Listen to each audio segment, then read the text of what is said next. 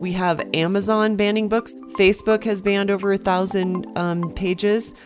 Google is completely throttling anybody with content that they deem anti-vax. Well, I mean, I have no question that the vaccines are a problem. And it's incredible the way we are being railroaded into accepting the idea that the vaccines are absolutely necessary. I guess it's just because there is so much money involved. It's a huge business.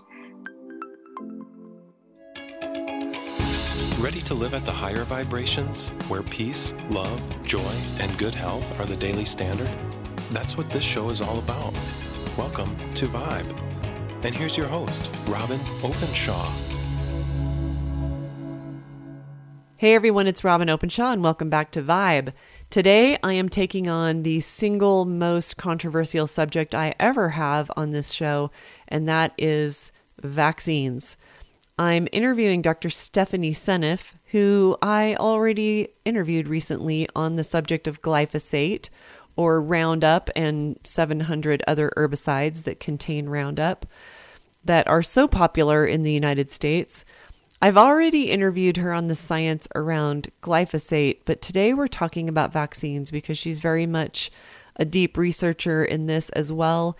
I am going to bring Bobby Kennedy, who's an attorney and a human rights and medical freedom activist, on the show very soon as well. And those will be my two deep dives and interviews on the subject of vaccines. You'll get a sense in this conversation in which I get pretty excited talking about the censorship that's going on the World Wide Web.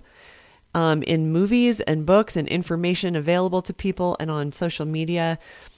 Anybody at all who's speaking up about children's safety issues and the revolving door of our government watchdog agencies that are supposed to watch over the pharmaceutical industry are really all the same people.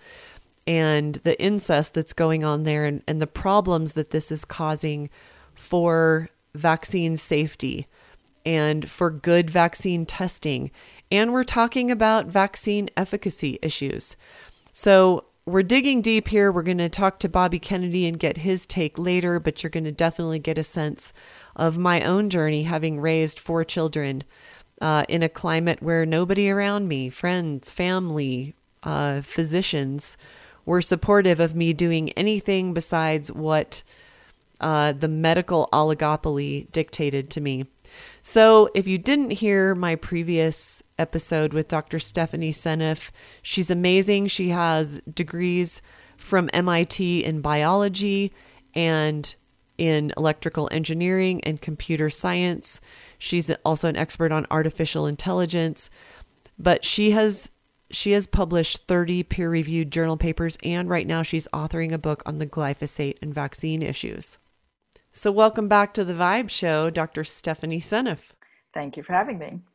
All right, so today we're talking about vaccines. And as I told you before we started recording, I have been nervous to touch this topic, and yet it's a bigger topic than ever because of 30 different state governments in the 2019 legislative sessions considering whether to ban parents from being able to make choices. Medical choice is a huge issue right now.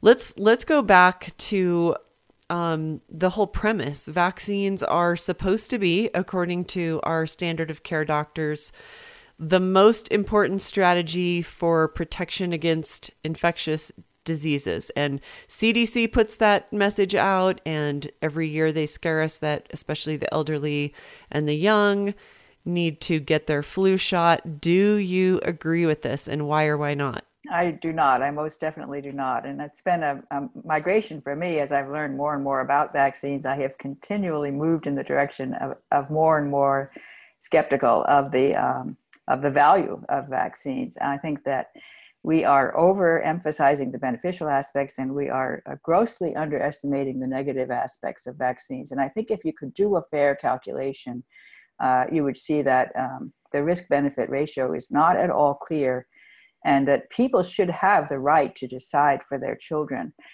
whether or not to vaccinate. I think that is the most crucial thing that we need to do. We need to go the other direction. Instead of having mandates, we should have recommendations. The government recommends these vaccines at these times. And then people have an option to opt out with no more than just, I don't want my child to get that vaccine. This is where I believe we need to be. Okay, but the reason I'm going to put my government hat on and say, what if I were a government official or somebody at the CDC, and you say people should have the right to choose which vaccines they're going to get, when they're going to get them, if they get them at all. The idea is that there's this thing called herd immunity. And so I have to sacrifice my child, potentially, if my child has a reaction, and reactions are pretty rampant, and reactions can be life-threatening, or there are children and babies who die even in the testing of vaccines. The new one by Sanofi that came out, the 6-in-1, that's just been approved in the last year. In the insert, it says 6 babies died in the testing of this vaccine, and they don't even test it very much. What do you think about that? That, I have to sacrifice potentially the safety of my child. And now in some states, even if your child has had a massive reaction or autoimmune disease or autoimmune reaction to a previous vaccine, you still can't get an exemption. What's your thought about this idea of herd immunity and that I got to sacrifice my kid for the greater good? Yeah, I think it's a flawed argument. And in fact, I would almost say herd immune dysfunction, because with vaccines, herd immunity is a nice theory and it works well with natural infection, but it actually gets completely messed up with vaccines. And I will give measles as the example, because right now we are in a very bad pickle with respect to measles, because we've got all this last generation has been highly vaccinated. The vaccine immunity wears off very quickly, they're finding out. And in fact, I remember a recent study that was very striking how quickly, when they had, it was a study where they had a group of people, they tested their immune function and it was low, and they gave them a vaccine, and the vaccine boosted it back up again, but within 6 months, that boost was completely gone. So we're finding, we keep on adding more and more booster shots because we're finding that the immunity is waning. What we're having now is that 20-year-old women who are getting pregnant no longer have the immune function against the measles virus to be able to pass on to their children. So the people who are most vulnerable are the infants in the first year of life. Normally they get immunity from their mom, both in utero and through nursing, through the breast milk.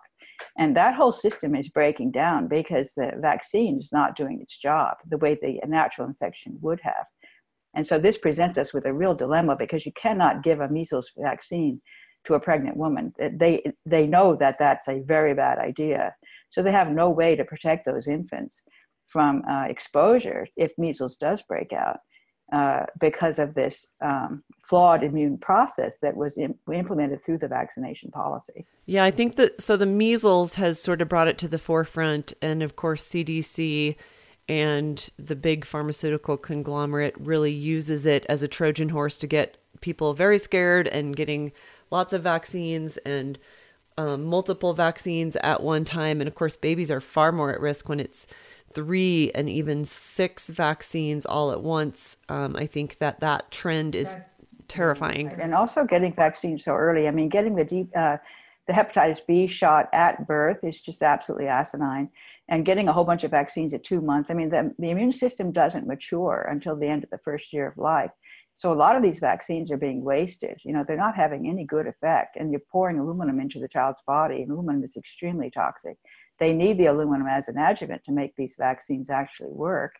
So they're stuck between a rock and a hard place. I mean, they don't seem to mind injecting a lot of toxic chemicals into the baby's body, which to me just seems horrendous. When you think about that, you have to really believe that the benefit you're gaining is so substantial that it's worth that kind of risk. And I personally do not, with these vaccines that have a lot of aluminum or mercury in them.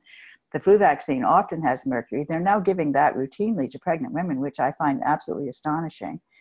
And often a mercury-containing flu vaccine to a pregnant woman. That just is ridiculous. And they never even studied whether the vaccines are safe during pregnancy.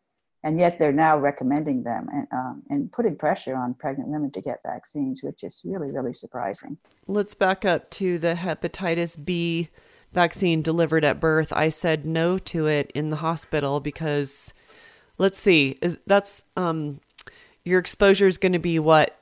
Sexually transmitted or drug IV?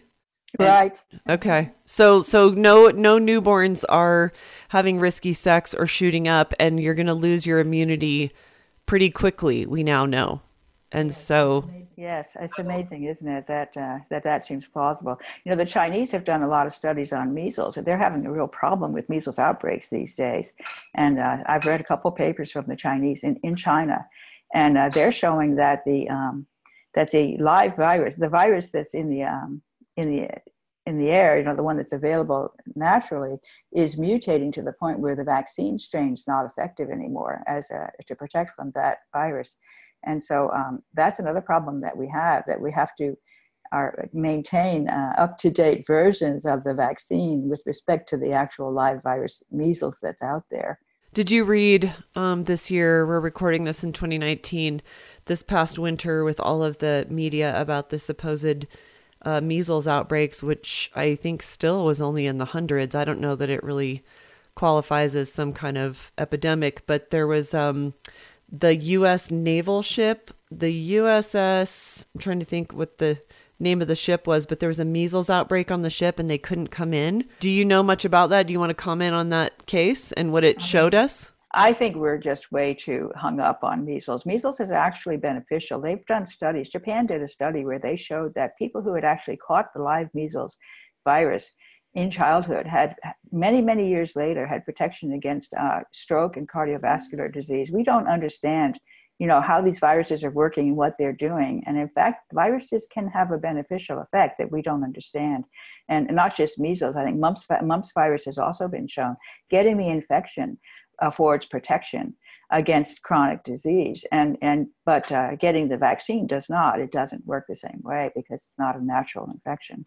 So just to finish the thought on the USS, it's the USS Constitution, I think. Oh, I wish I could remember exactly. But basically, all of the people who had the outbreak who were out on the water and they were not allowed back in because they had the measles, every single one of them was fully vaccinated. I mean, they had to be. That shows that the vaccine is failing. And as I said, the study that was done showed that it all the immunity that you gained with the vaccine was gone within 6 months in these people. So how can you expect it to last if you have your vaccine at the age of 3 and then you're 20 years old to have your child? How do you expect those antibodies to still be there? We're facing a really big crisis now because we've got all these young mothers who are not protecting their infants. I think this is going to really get worse and worse over time. And we can't really unravel this without a lot of pain, I think. Even if we were just to suddenly decide the vaccine isn't working, let's quit. We've now got this situation where there are all these infants that are very vulnerable because of the vaccine. Yeah, I think it's really new information. And I don't know that very many people are aware of this, that it's fairly new, that has been very well documented that a vaccine gives you immunity, if it gives you immunity, for a maximum of 2 to 5 years. You just mentioned that some evidence is that immunity, to the extent you even have it, it wears off in 6 months.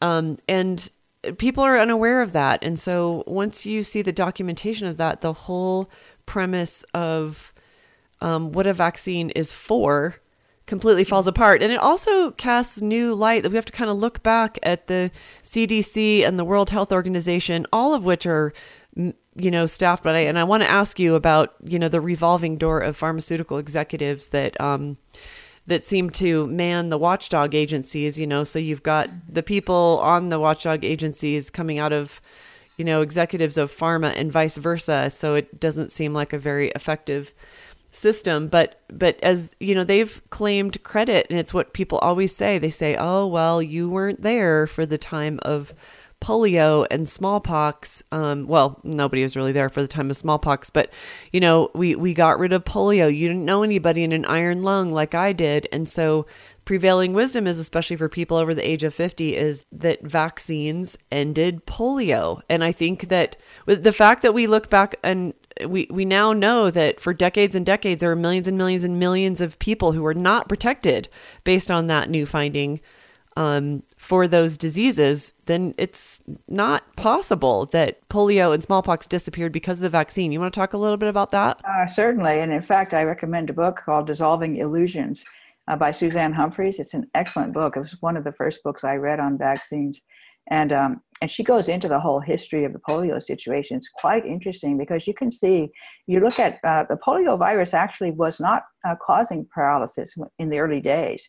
And it tracks exactly with the rise and fall of DDT. So as DDT was used more and more, there's a lag of a few years, and then you start to get this rise in this paralytic response to polio.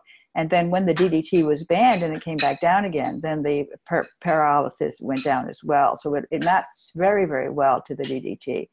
And of course, we recognized DDT was toxic back in the 1960s because of Silent Spring. And it got banned. And that was really what solved the problem of paralytic polio.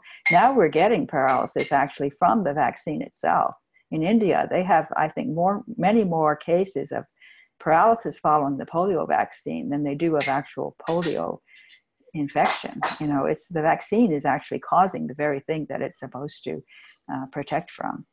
So the combination of the toxic chemicals in the environment working with the polio virus somehow causes this paralysis effect that we see. It's again the toxic chemicals. If you could reduce the toxic chemicals, we would be much more. The viruses would be much safer. The infection would be much safer. Yeah, I also saw, and I believe it was derived from CDC statistics, the arc of both polio and smallpox was on the decline, massively on the decline when the vaccine was introduced. And so did the vaccine get credit for something it didn't deserve at all? I suspect so. And in fact, I really wonder whether these viruses have an actual sort of lifespan of their own, that they sort of, when they first appear, they can be very damaging. And then as the body, the virus and the human sort of collaborate with each other to try to figure out how to make the virus less toxic in some way, to the point where it just becomes sort of a mild condition over time. It's not so deadly anymore. I think there's sort of a natural progression of these viruses towards a safer form that can just cause something more like a cold rather than something severe. And in fact, measles was not, when I was a child, we expected to get measles. I remember it came through, there was an epidemic of it in my town. We were encouraged to make sure that we got exposed because this was going to be an opportunity. If we waited longer, we were going to be sicker. You want to get it while you're young. I was in 4th grade at the time. And pretty much everybody in my class got it as it came through. And I had a very mild case. I got a 2-week vacation from school, which was delightful. And my siblings got it at the same time. So we had a good time. None of us felt sick. We had a few spots on our stomach. It was nothing. Yeah, I had the measles too. And so did my 6 brothers and my sister and the chicken pox. And of course, we're in this situation now where modern medicine wants us to believe we should be vaccinated against all those things. I have read that there are over 200 vaccines currently in development.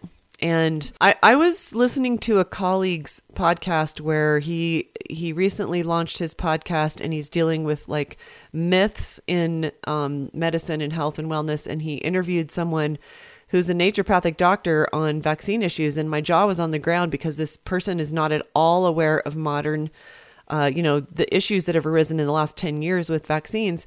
And this quote unquote expert that he interviewed said that people are liars who say that there's been a meteoric rise in the number of required vaccines and that it's a lie. That's a quote, a lie that people are required to get 70 doses of vaccine. So I went on the CDC's website, and we will put this link in the show notes, and I counted them, and kind of depending on a few choices that you might make, especially with the flu vaccine, it's 68 to 70 doses. You're right. I know, it's insane, isn't it? And it's just frightening to think about all those vaccines being poured into those young infants.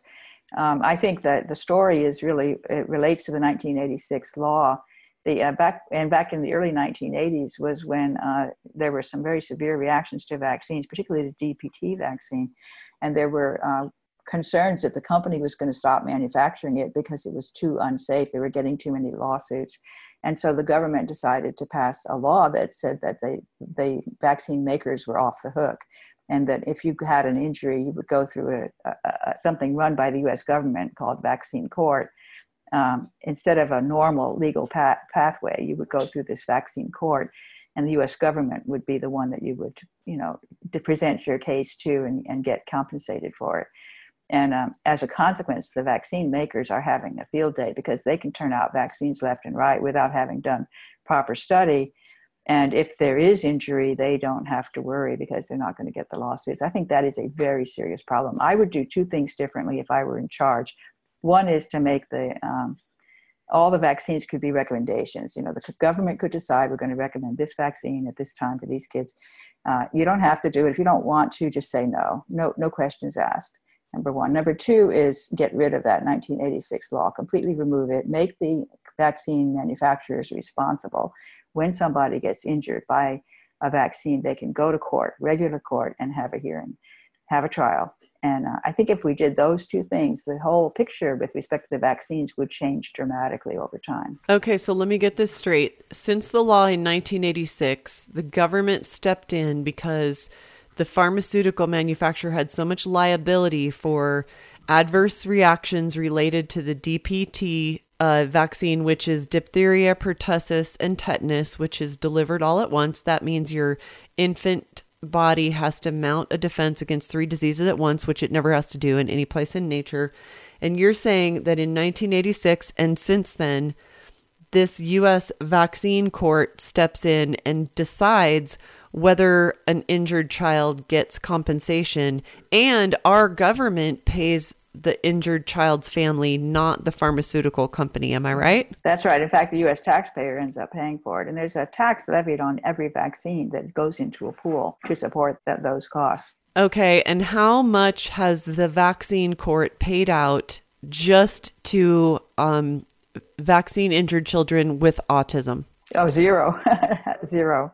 Well, they have not paid out anything for autism. Some of the autistic kids have gotten compensated for other things that they suffer from, but they are vehement about denying that vaccines cause autism, and they will fight. They will spend as much money as they need to and hire as many lawyers as possible to make sure that that doesn't get through. So no one has been able to get compensation in the United States. There's someone in Italy that got compensation for autism, but no one has succeeded in the United States in getting compensated for autism caused by vaccines. Okay, so the $4 billion that the American taxpayers have paid to vaccine injured children are for a lot of different things, and none of them are autism? That's right. I mean, they know that if they do one, they're going to have a floodgate, and they can't let that floodgate open up. Yeah, it's kind of like how the American Dental Association will never, I've said this on record before, it will never ever admit that mercury in your teeth causes all kinds of neurological problems and cancer, because the minute it does, they'll be opening themselves up to the biggest class action lawsuit in the history of the world. So they just never will. They would never, ever do that, no matter how much evidence there is. That's right. Yeah, it's the same thing. It's interesting. And the same thing, of course, with glyphosate itself, because if once the lawsuits start breaking loose on glyphosate, that's going to be pretty much, I think, Bayer's downfall, I would imagine. Okay, so we've talked to you about both vaccines and glyphosate, separate issues, but kind of related. There's a lot of glyphosate in vaccines. Is that a contaminant? Yes, that's a very shocking story, actually. There are 2 people who have tested vaccines, as far as I'm aware of, Anthony Samsel and Zen Honeycutt. Zen Honeycutt is the founder of Moms Across America, which is an advocacy group trying to get the message out that glyphosate is toxic.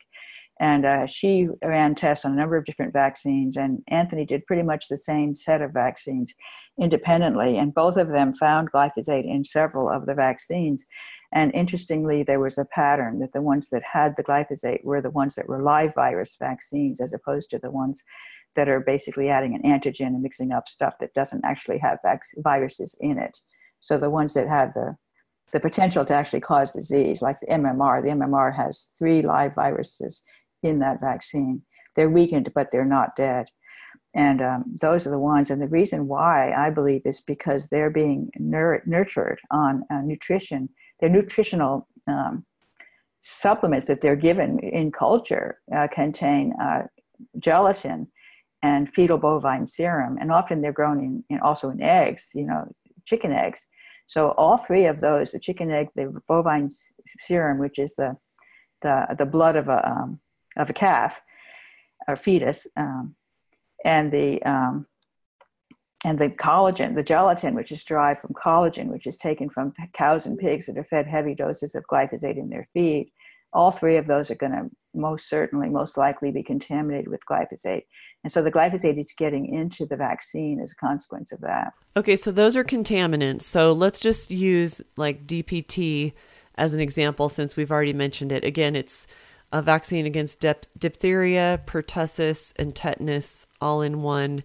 And as I was studying vaccines extensively, as I was making decisions for my 4 children, my first child, who's 26 now, I was giving him all the vaccines on schedule, and he became very, very ill, like severe autoimmune issues, major asthma. Maybe you can, in a second here, comment on if there's links between, he had asthma, allergies, eczema, which are, of course, are a cluster. They were putting him on all kinds of steroids, bronchodilators. He was in and out of hospitals, emergency rooms. He was on so many drugs, he fell below the 5th percentile.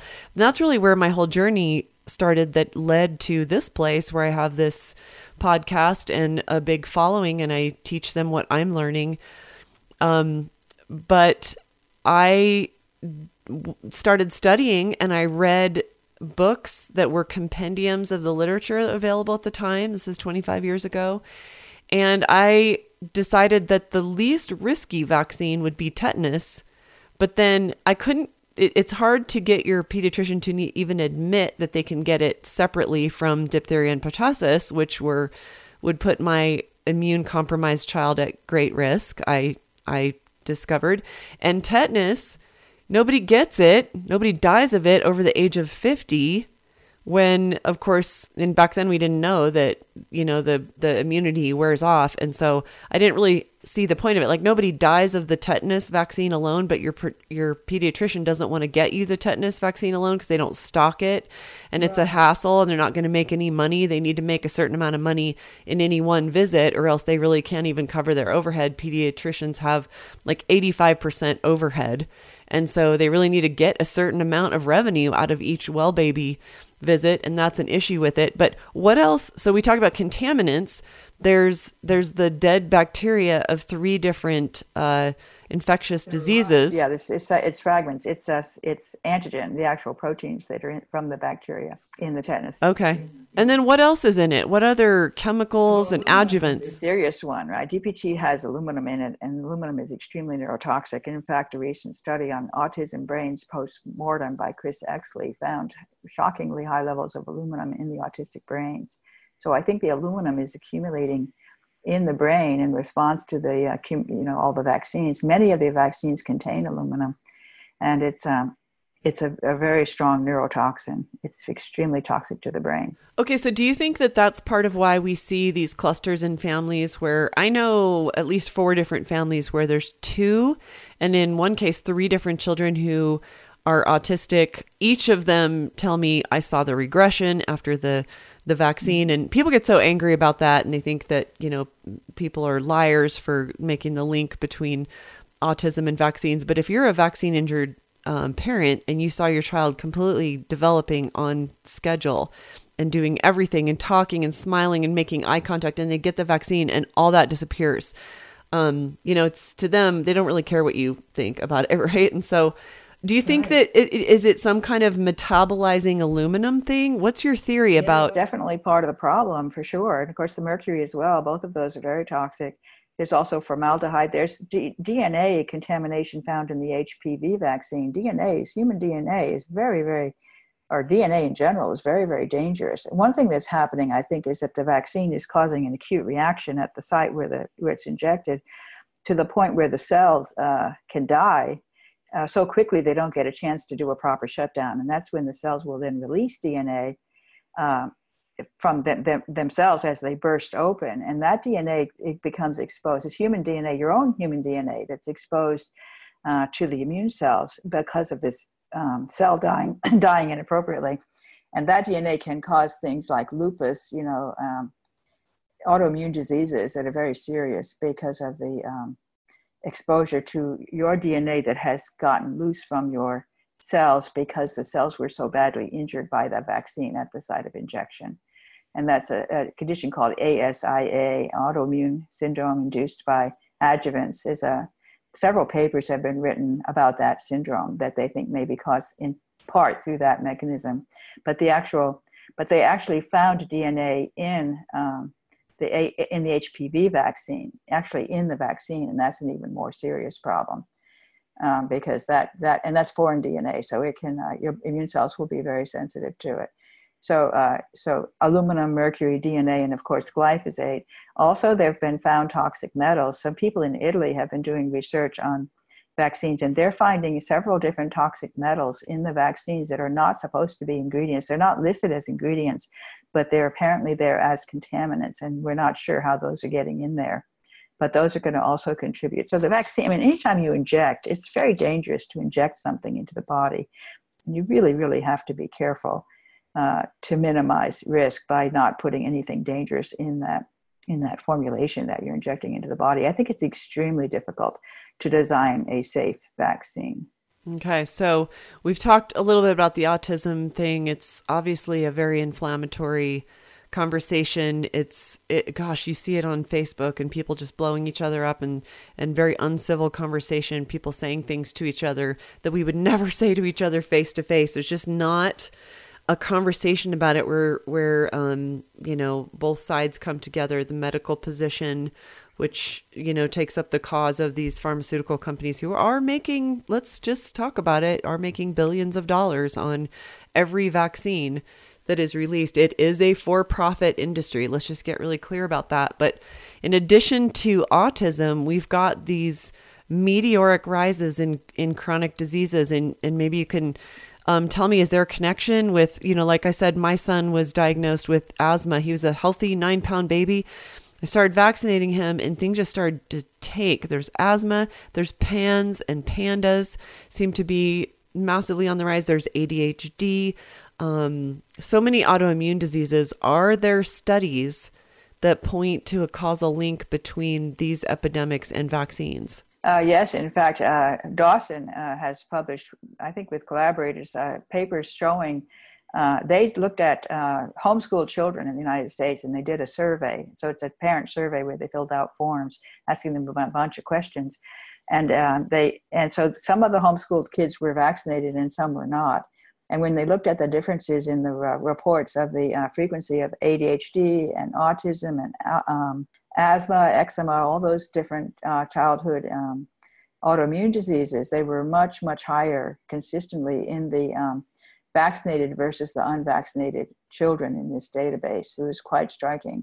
So I think that's very strong evidence. This is something the government should have done a long time ago, is to look at the vaccinated versus the unvaccinated children and look at their frequency of these different diseases. I was watching some content by Dr. Bob Sajak, who maybe you know him, but he has a PhD in special ed. He has an MBA, but he's also a pediatrician. He's a medical doctor. And he says he was the very worst of the vaccine bullies out there among doctors. He bought into it and he went hard. I personally was kicked out of a pediatrics practice when my third child was 18 months old. And I had to admit that not all my children were current, and they said, get out. Wow. Yeah. But he now doesn't vaccinate his own children. He's the father of 8, and he stands out there as a lightning rod, willing to apparently jeopardize his own license to speak up about the need for vaccine safety like you do. Like him, you've really taken on a position to speak up on behalf of children that isn't very popular with a lot of people who are in a lot of different mainstream industries. I think I mentioned to you when I interviewed you about glyphosate recently that I had people unfollowing me and yelling at me when I just posted a link about how vaccines have 25 times more glyphosate in them than any kind of safe limit. And then I clicked into the Facebook pages of these people who were very upset with me. And the first 6 that I clicked into, and then I quit clicking, they were all either pharmacists or nurses or doctors. Mm-hmm. And of course, they make a living spreading the word that vaccines will help us be healthy.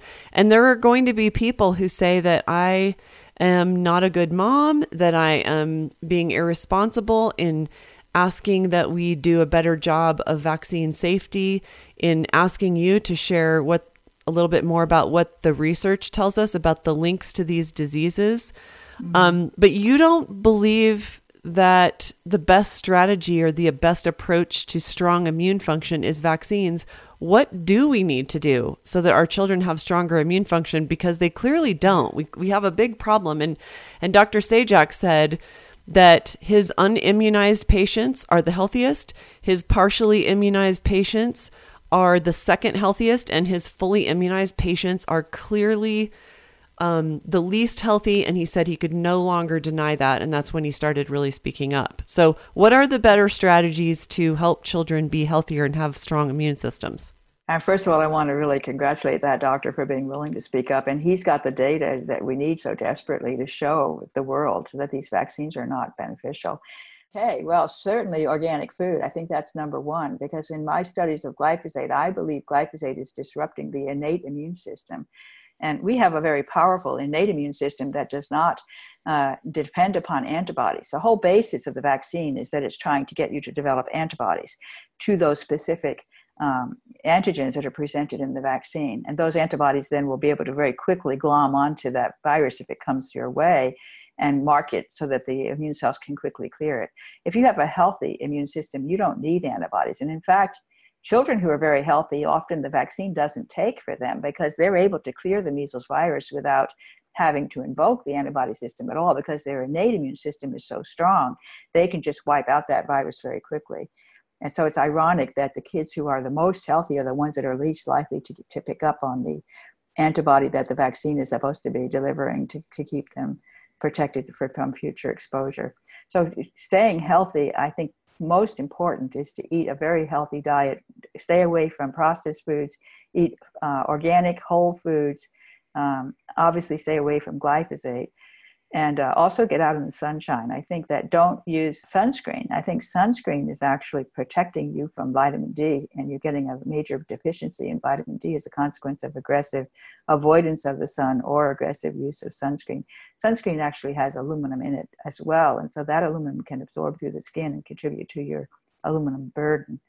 I think the sun is a very, very healthy resource that we are neglecting, and in fact we are trying to actively avoid, and that is a big mistake. That will help to strengthen the immune system because it'll maintain the high levels of vitamin D. Yeah, I totally agree with that. There's not much that's more correlated to strong immune function than strong blood serum levels of vitamin D. And if you have a long winter and you're not in the sun, then be taking good D3 plus K. But the sun's always going to be the best source. So let me ask you a really hard question. What would you do if you were a new parent? Let's assume that you have the right in the state that you live in, but you're back to before you had your children are grown now, you have grandchildren, let's assume that you have the right to sign waivers at the health department. If you sign a waiver at the health department, as a young parent, then you're agreeing that if there's an outbreak of pertussis, or it's something that's communicable that they vaccinate for, that the school will contact you and you have to take your child out of school. And FYI, in 25 years of my children being in the schools, I got contacted exactly 0 times about outbreaks of any of those. And my children were in public schools and charter schools, all of them large. It's not like they were homeschooled or in a co-op where there was, much, much lower exposure. Let's leave on the table options like spreading vaccines out, not giving 3 to 6 at a time like are doing right now. And when we see infant death, they seem to be really highly correlated to the 3 or 6 at a time. That just seems unconscionable to do to an infant immune system. When I was making decisions about my children 25 years ago and reading in great depth, and just because I didn't follow the pediatrics mandates at the time does not make me an inferior parent, okay? Because people who follow the vaccine schedule love to make that argument of, essentially what's implied is I'm a good parent and you're not. I don't feel like that's true at all. People who opt out of or make different decisions with vaccines are not inferior parents, and we love our children every bit as much as those who vaccinate do. Leave on the table, if you would, Dr. Seneff, doing some and skipping others.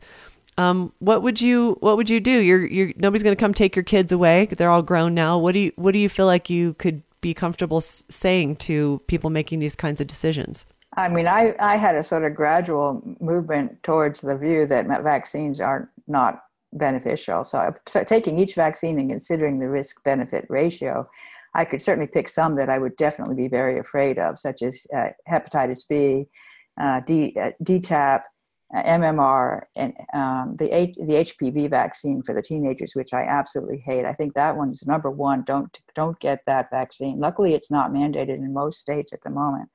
But that one is clearly the risk outweigh the benefits for sure, I think, with the HPV vaccine. MMR is very dangerous because it had the highest, for one reason, because it had the highest level of glyphosate by far of any of the vaccines that were tested. And MMR has also been very strongly linked to autism. The movie Vaxxed, for example, tells the story of Andrew Wakefield, which is a very sad story because he was on to the connection between MMR and autism back in the late 1990s. And he published a paper describing certain cases where these kids were developing fine, and then they got the MMR vaccine, and then they regressed into autism.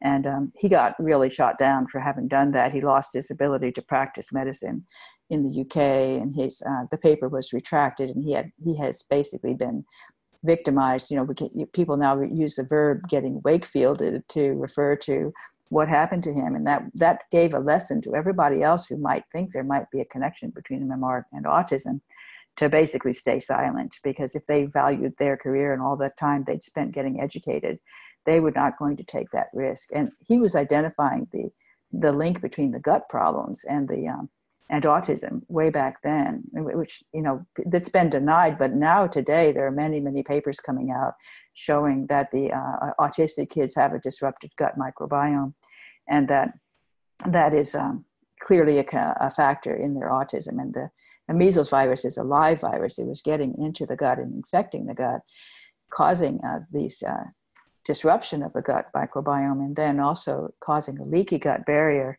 a leaky brain barrier, and allowing the antigens in the virus, the proteins of the virus to infiltrate into the brain. The virus itself could actually infect the brain. And once the brain's immune system reacts to the virus, then it responds to the proteins, particularly the hemagglutinin in the measles virus, with antibodies that can then attack the myelin sheath. I think this is a pretty clear explanation, in my view, for how MMR is causing autism through this molecular mimicry, where the protein that the measles virus produces happens to have a peptide sequence that is very closely matched to a similar peptide sequence in myelin basic protein, which is a crucial protein in the myelin sheath, lining all the axons in the brain, the neurons. The neurons depend upon myelin to be able to communicate signals. So when you start having the immune system attacking the myelin sheath, you've got a lot of problems with the brain. So I think that's a very good explanation. More than that, it turns out glyphosate, which is a contaminant in the MMR vaccine, actually, I believe it's substituting for glycine during protein synthesis, and we talked about that in our last interview. If this is true, then it can substitute for glycines in that particular sequence in the hemagglutinin. There are actually 3 glycine residues within a 20 peptide sequence that matches with the myelin basic protein. Both of them, the myelin basic protein and the hemagglutinin, both have these 3 highly conserved glycine residues within that sequence. If those are substituted by glyphosate, that's going to make the measles hemagglutinin much more allergenic than it would otherwise be, much more likely to induce an overactive immune response to that protein. And there's a series of papers by Professor Singh, S-I-N-G-H, and collaborators going back to the 1990s, where they showed that the autistic kids had extremely high levels of antibodies to the hemagglutinin from the measles virus in the vaccine, and that the autistic kids who had these high levels also had antibodies in the brain to the myelin basic protein.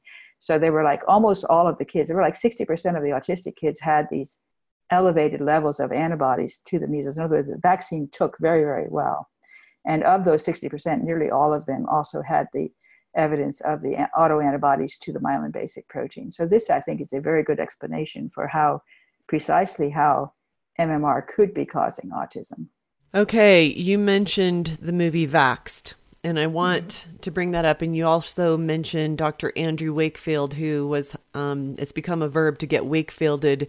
And he was hired by the U.S. government. And then when he said that the findings didn't match what the government/pharmaceutical industry wanted him to say, there was a concerted effort, it appears, to destroy his career and destroy his credibility. I just want to mention that Vaxxed, the movie, is no longer available. It's, De Niro's in it, Bobby Kennedy, who I am going to be interviewing here. He's a great American hero like you are. Speaking up and calling attention to evidence that there's a concerted effort to deep six it and eliminate it and not allow people access to it. It is being eliminated from anywhere in the public domain. So we now have Netflix banning Vaxxed and other films and books that explore vaccine safety issues and vaccine efficacy issues. We have Amazon banning books, the two books by physicians who review the scientific literature that I read 25 years ago. You can't buy their books anymore. Facebook has banned over 1,000 pages for speaking up about anything to do with vaccines. Pinterest has banned everybody who has said anything about vaccines that isn't entirely in keeping with the medical position. Google is completely throttling anybody with content that they deem anti-vax. What do you feel when people call you anti-vax? Well, I have no question that the vaccines are a problem, and I can't. I think the children in this country are suffering greatly because of it. And it's incredible the way we are being railroaded into accepting the idea that the vaccines are absolutely necessary as part of a health program. And I guess it's just because there is so much money involved. The pediatricians make most of their money and make a lot of their money off of the vaccines. And the CDC actually has a bunch of patents, so they get money off of the vaccines. And it's just... it's such of course, the industry, Merck has many vaccines are among its main income in Merck, the company that makes, for example, the HPV vaccine. They're all interested in getting us to accept the idea that vaccines are good. It's a huge business for the industry to get. When you have something that's mandatory, then every child in the country gets it.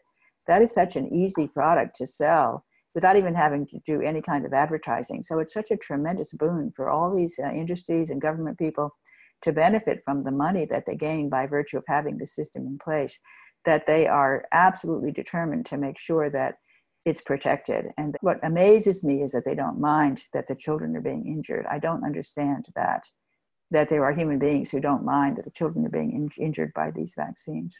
Yeah, the marketing is brilliant in terms of any new vaccine that comes to market. Not only do you get to pretend to be a great hero across the globe by preventing disease, whether or not it's actually true, your market is every single human being on the planet. And so it's obviously there's a rush to market. There's a lot of pressure. There's billions of dollars being spent because it's such an incredibly wealthy industry. But I just want to, usually when I'm doing an interview, I don't make some kind of grandstanding statement, but I just want to say this and get your reaction if you feel the same. But I reject the term anti-vax. I am for people's health. I am for children's health. I am for medical freedom. I think that word marginalizes and it gaslights us. It tries to make us crazy. And I don't like it. I don't like it when people say I'm anti-vax because I speak up and feel like we should be able to ask questions and that our watchdog agencies in the government should actually be watchdog agencies. How do you feel about it? No, I agree. And I think that, we live in the land of the free, supposedly, and we have freedom of speech. And here we're being censored in a major way. It doesn't fit our national standard for our country. It really puts us in a bad light, the country itself, to be doing all of this censorship on information. And if you read the literature and the actual published papers, as I have done, you can see that there are many, many dangers associated with vaccination. It is not a done deal that they're so wonderful that there's no downside, or that the number of kids that are being injured is so small that we don't need to worry about it. I mean, that is simply not true.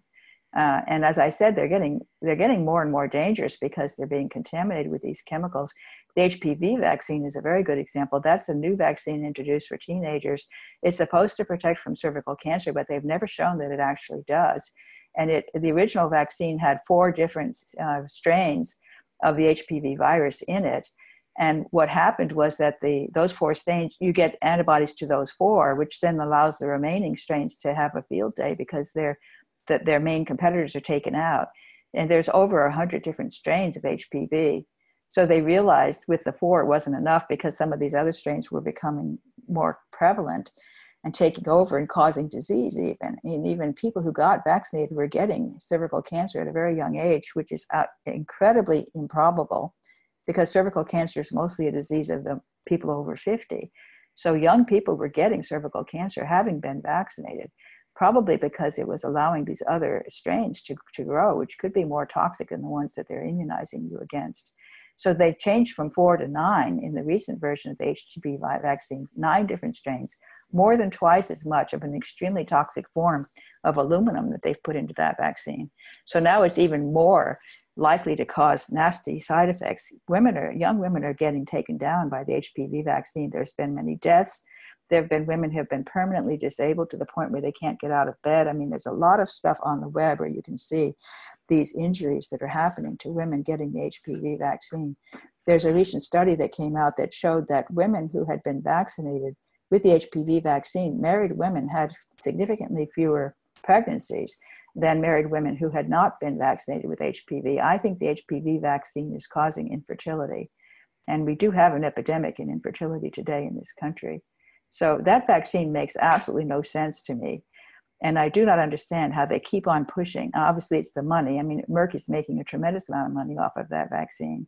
And the sort of lovely idea that you could vaccinate against cancer. And that's so appealing to people that they want to believe it. But that vaccine is very, very dangerous. And I would not recommend for anybody to get it. So MMR, HPV, hepatitis B, and DPT, those are all nasty vaccines, either because of the aluminum or the glyphosate contamination or the possibility of autoimmune reaction or the infertility that can be caused by the HPV vaccine. Yeah, I feel like there's a lot of pressure on teenagers, lots of teenage girls, lots of parents are writing me. I think about once a week, I get somebody sending me a Facebook message saying, this is what my doctor said about why my child should get the HPV vaccine, especially before they do this or that activity or this or that travel. And so there seems to be an increasing amount of pressure on parents to get it at the same time that there's just a flood of data coming in about the negative health consequences and even deaths and infertility. I don't know if you mentioned. I did, infertility, yes. And actually, it's interesting because Japan actually adopted the HPV, made it part of their schedule. And the Japanese were very compliant, like something like 95% of the parents got their teenagers vaccinated with HPV. They had a lot of nasty reactions, and there was a lot of chatter on social media in Japan about the reactions to this vaccine, and people were posting things. And as a consequence, the public got very wary of it. And the government decided to take away that recommendation on that because of that reaction. And so now the number of people in Japan that are vaccinated is down to something like 5%. So it's very quickly that they stopped vaccinating HPV. So Japan is really setting a good standard for the rest of us to think about HPV and whether we really want it. Yeah, when I was studying these issues 25 years ago, there were very few vaccines in Japan's schedule in the first 2 years of life. And their SIDS rate was something like 20% of ours. And that really influenced me because Japan is a first world country. You know, we're not comparing the US to, India or Bangladesh. And so that sort of gave me the courage to do something different than what the pediatricians are pressured to do by their governing boards. One last question. I would like to ask you about the issues with the flu vaccine because specifically talk about What is the flu vaccine for winter of 2020? How is that decision made, and why should that factor into our decision to get the flu vaccine or not? P.S. I got the flu vaccine once. It was in grad school because I had to work on the children's unit of the state hospital, and they forced me to do it or they were going to fire me. And I have never been so sick. I was sick all winter, and I'm a person who almost never gets sick. So not a fan, but that's obviously not good research. That's just my personal experience. What do you know about the flu vaccine? I actually don't know much about what's happening in 2020, but I do know that it's been performing very poorly in recent years. It's interesting that flu seems to be becoming more and more dangerous over time as we're more and more encouraging people to get the flu vaccine. Now just about so many people are getting it every year these days, and they're not, and we're still getting lots of flu. I mean, it's like the thing is not working. I don't think it's working very well at all. I actually think that if you get the flu vaccine year after year, you're going to become less resistant to the flu in terms of your natural innate ability to clear the flu. And this is the whole thing about the innate immune system versus the adaptive system. And I believe the flu vaccine is actually injuring your innate immune system and making you more susceptible to the flu, and in a sense more in need of the vaccine antibodies to protect yourself. There was a study done in Hong Kong where they, in a placebo-controlled study, and half the kids were vaccinated for the flu and the other half were not. And they monitored them over the next year. And they found, I think it was a 4-fold increased risk to syncytial virus among those who had been vaccinated. They were much more susceptible to another virus that has symptoms very much like the flu, but it's not the flu virus. The flu, of course, has many, many different strains. And every year they try to guess which strains to put into the vaccine. And I think they're failing more and more because so many people are being vaccinated that the one that's in the vaccine is going to disappear, and that's going to allow the other ones to grow, just like what's happening with HPV. The other strains get an opportunity to flourish because the dominant strain is getting wiped out by the vaccine. I personally have never had a flu vaccine, and I intend never to get one. Well, I just don't even bring this up really, but that year that I got the flu vaccine, that winter, not long after, is the first time I actually got the actual influenza, and first and only time in my life that I ever had it. And I don't bring that up because I think people think that I believe the vaccine caused the flu. And I don't necessarily believe that, but I think you just explained the mechanism by which that might happen. But I didn't just get the flu. I got a whole bunch of things. I was sick like 10 times that whole winter. And I think your explanation really kind of helps me understand maybe why that happened. Yeah. And for me personally, I don't remember the last time I've had the flu. It's been decades. Yeah. I mean, I think the immune system is powerful, and it probably needs more nurturing than, machine guns firing at it. Exactly. That's a good way to say it. I totally agree with that. Eat healthy food, stay away from glyphosate, get out in the sun, and you don't need vaccines. And your children don't either. They can stay healthy as well. If you have a strong immune system, you can handle these diseases. And getting the measles would not be a problem at all because it would be a very mild case, and then you would have immunity for life. Well, that was a really good, 1 or 2 sentence summary of our whole conversation here today, which has been totally fascinating. I know your time is very valuable, and you've given me so much great information. I think my readers will really love listening to it. You are an incredible hero speaking up for safety of vaccines, more testing of vaccines. Tell us what you've got coming up that people should be following and paying attention to. Oh, well, I'm working on a book right now on glyphosate, and I do have one chapter in that book that is devoted to vaccines.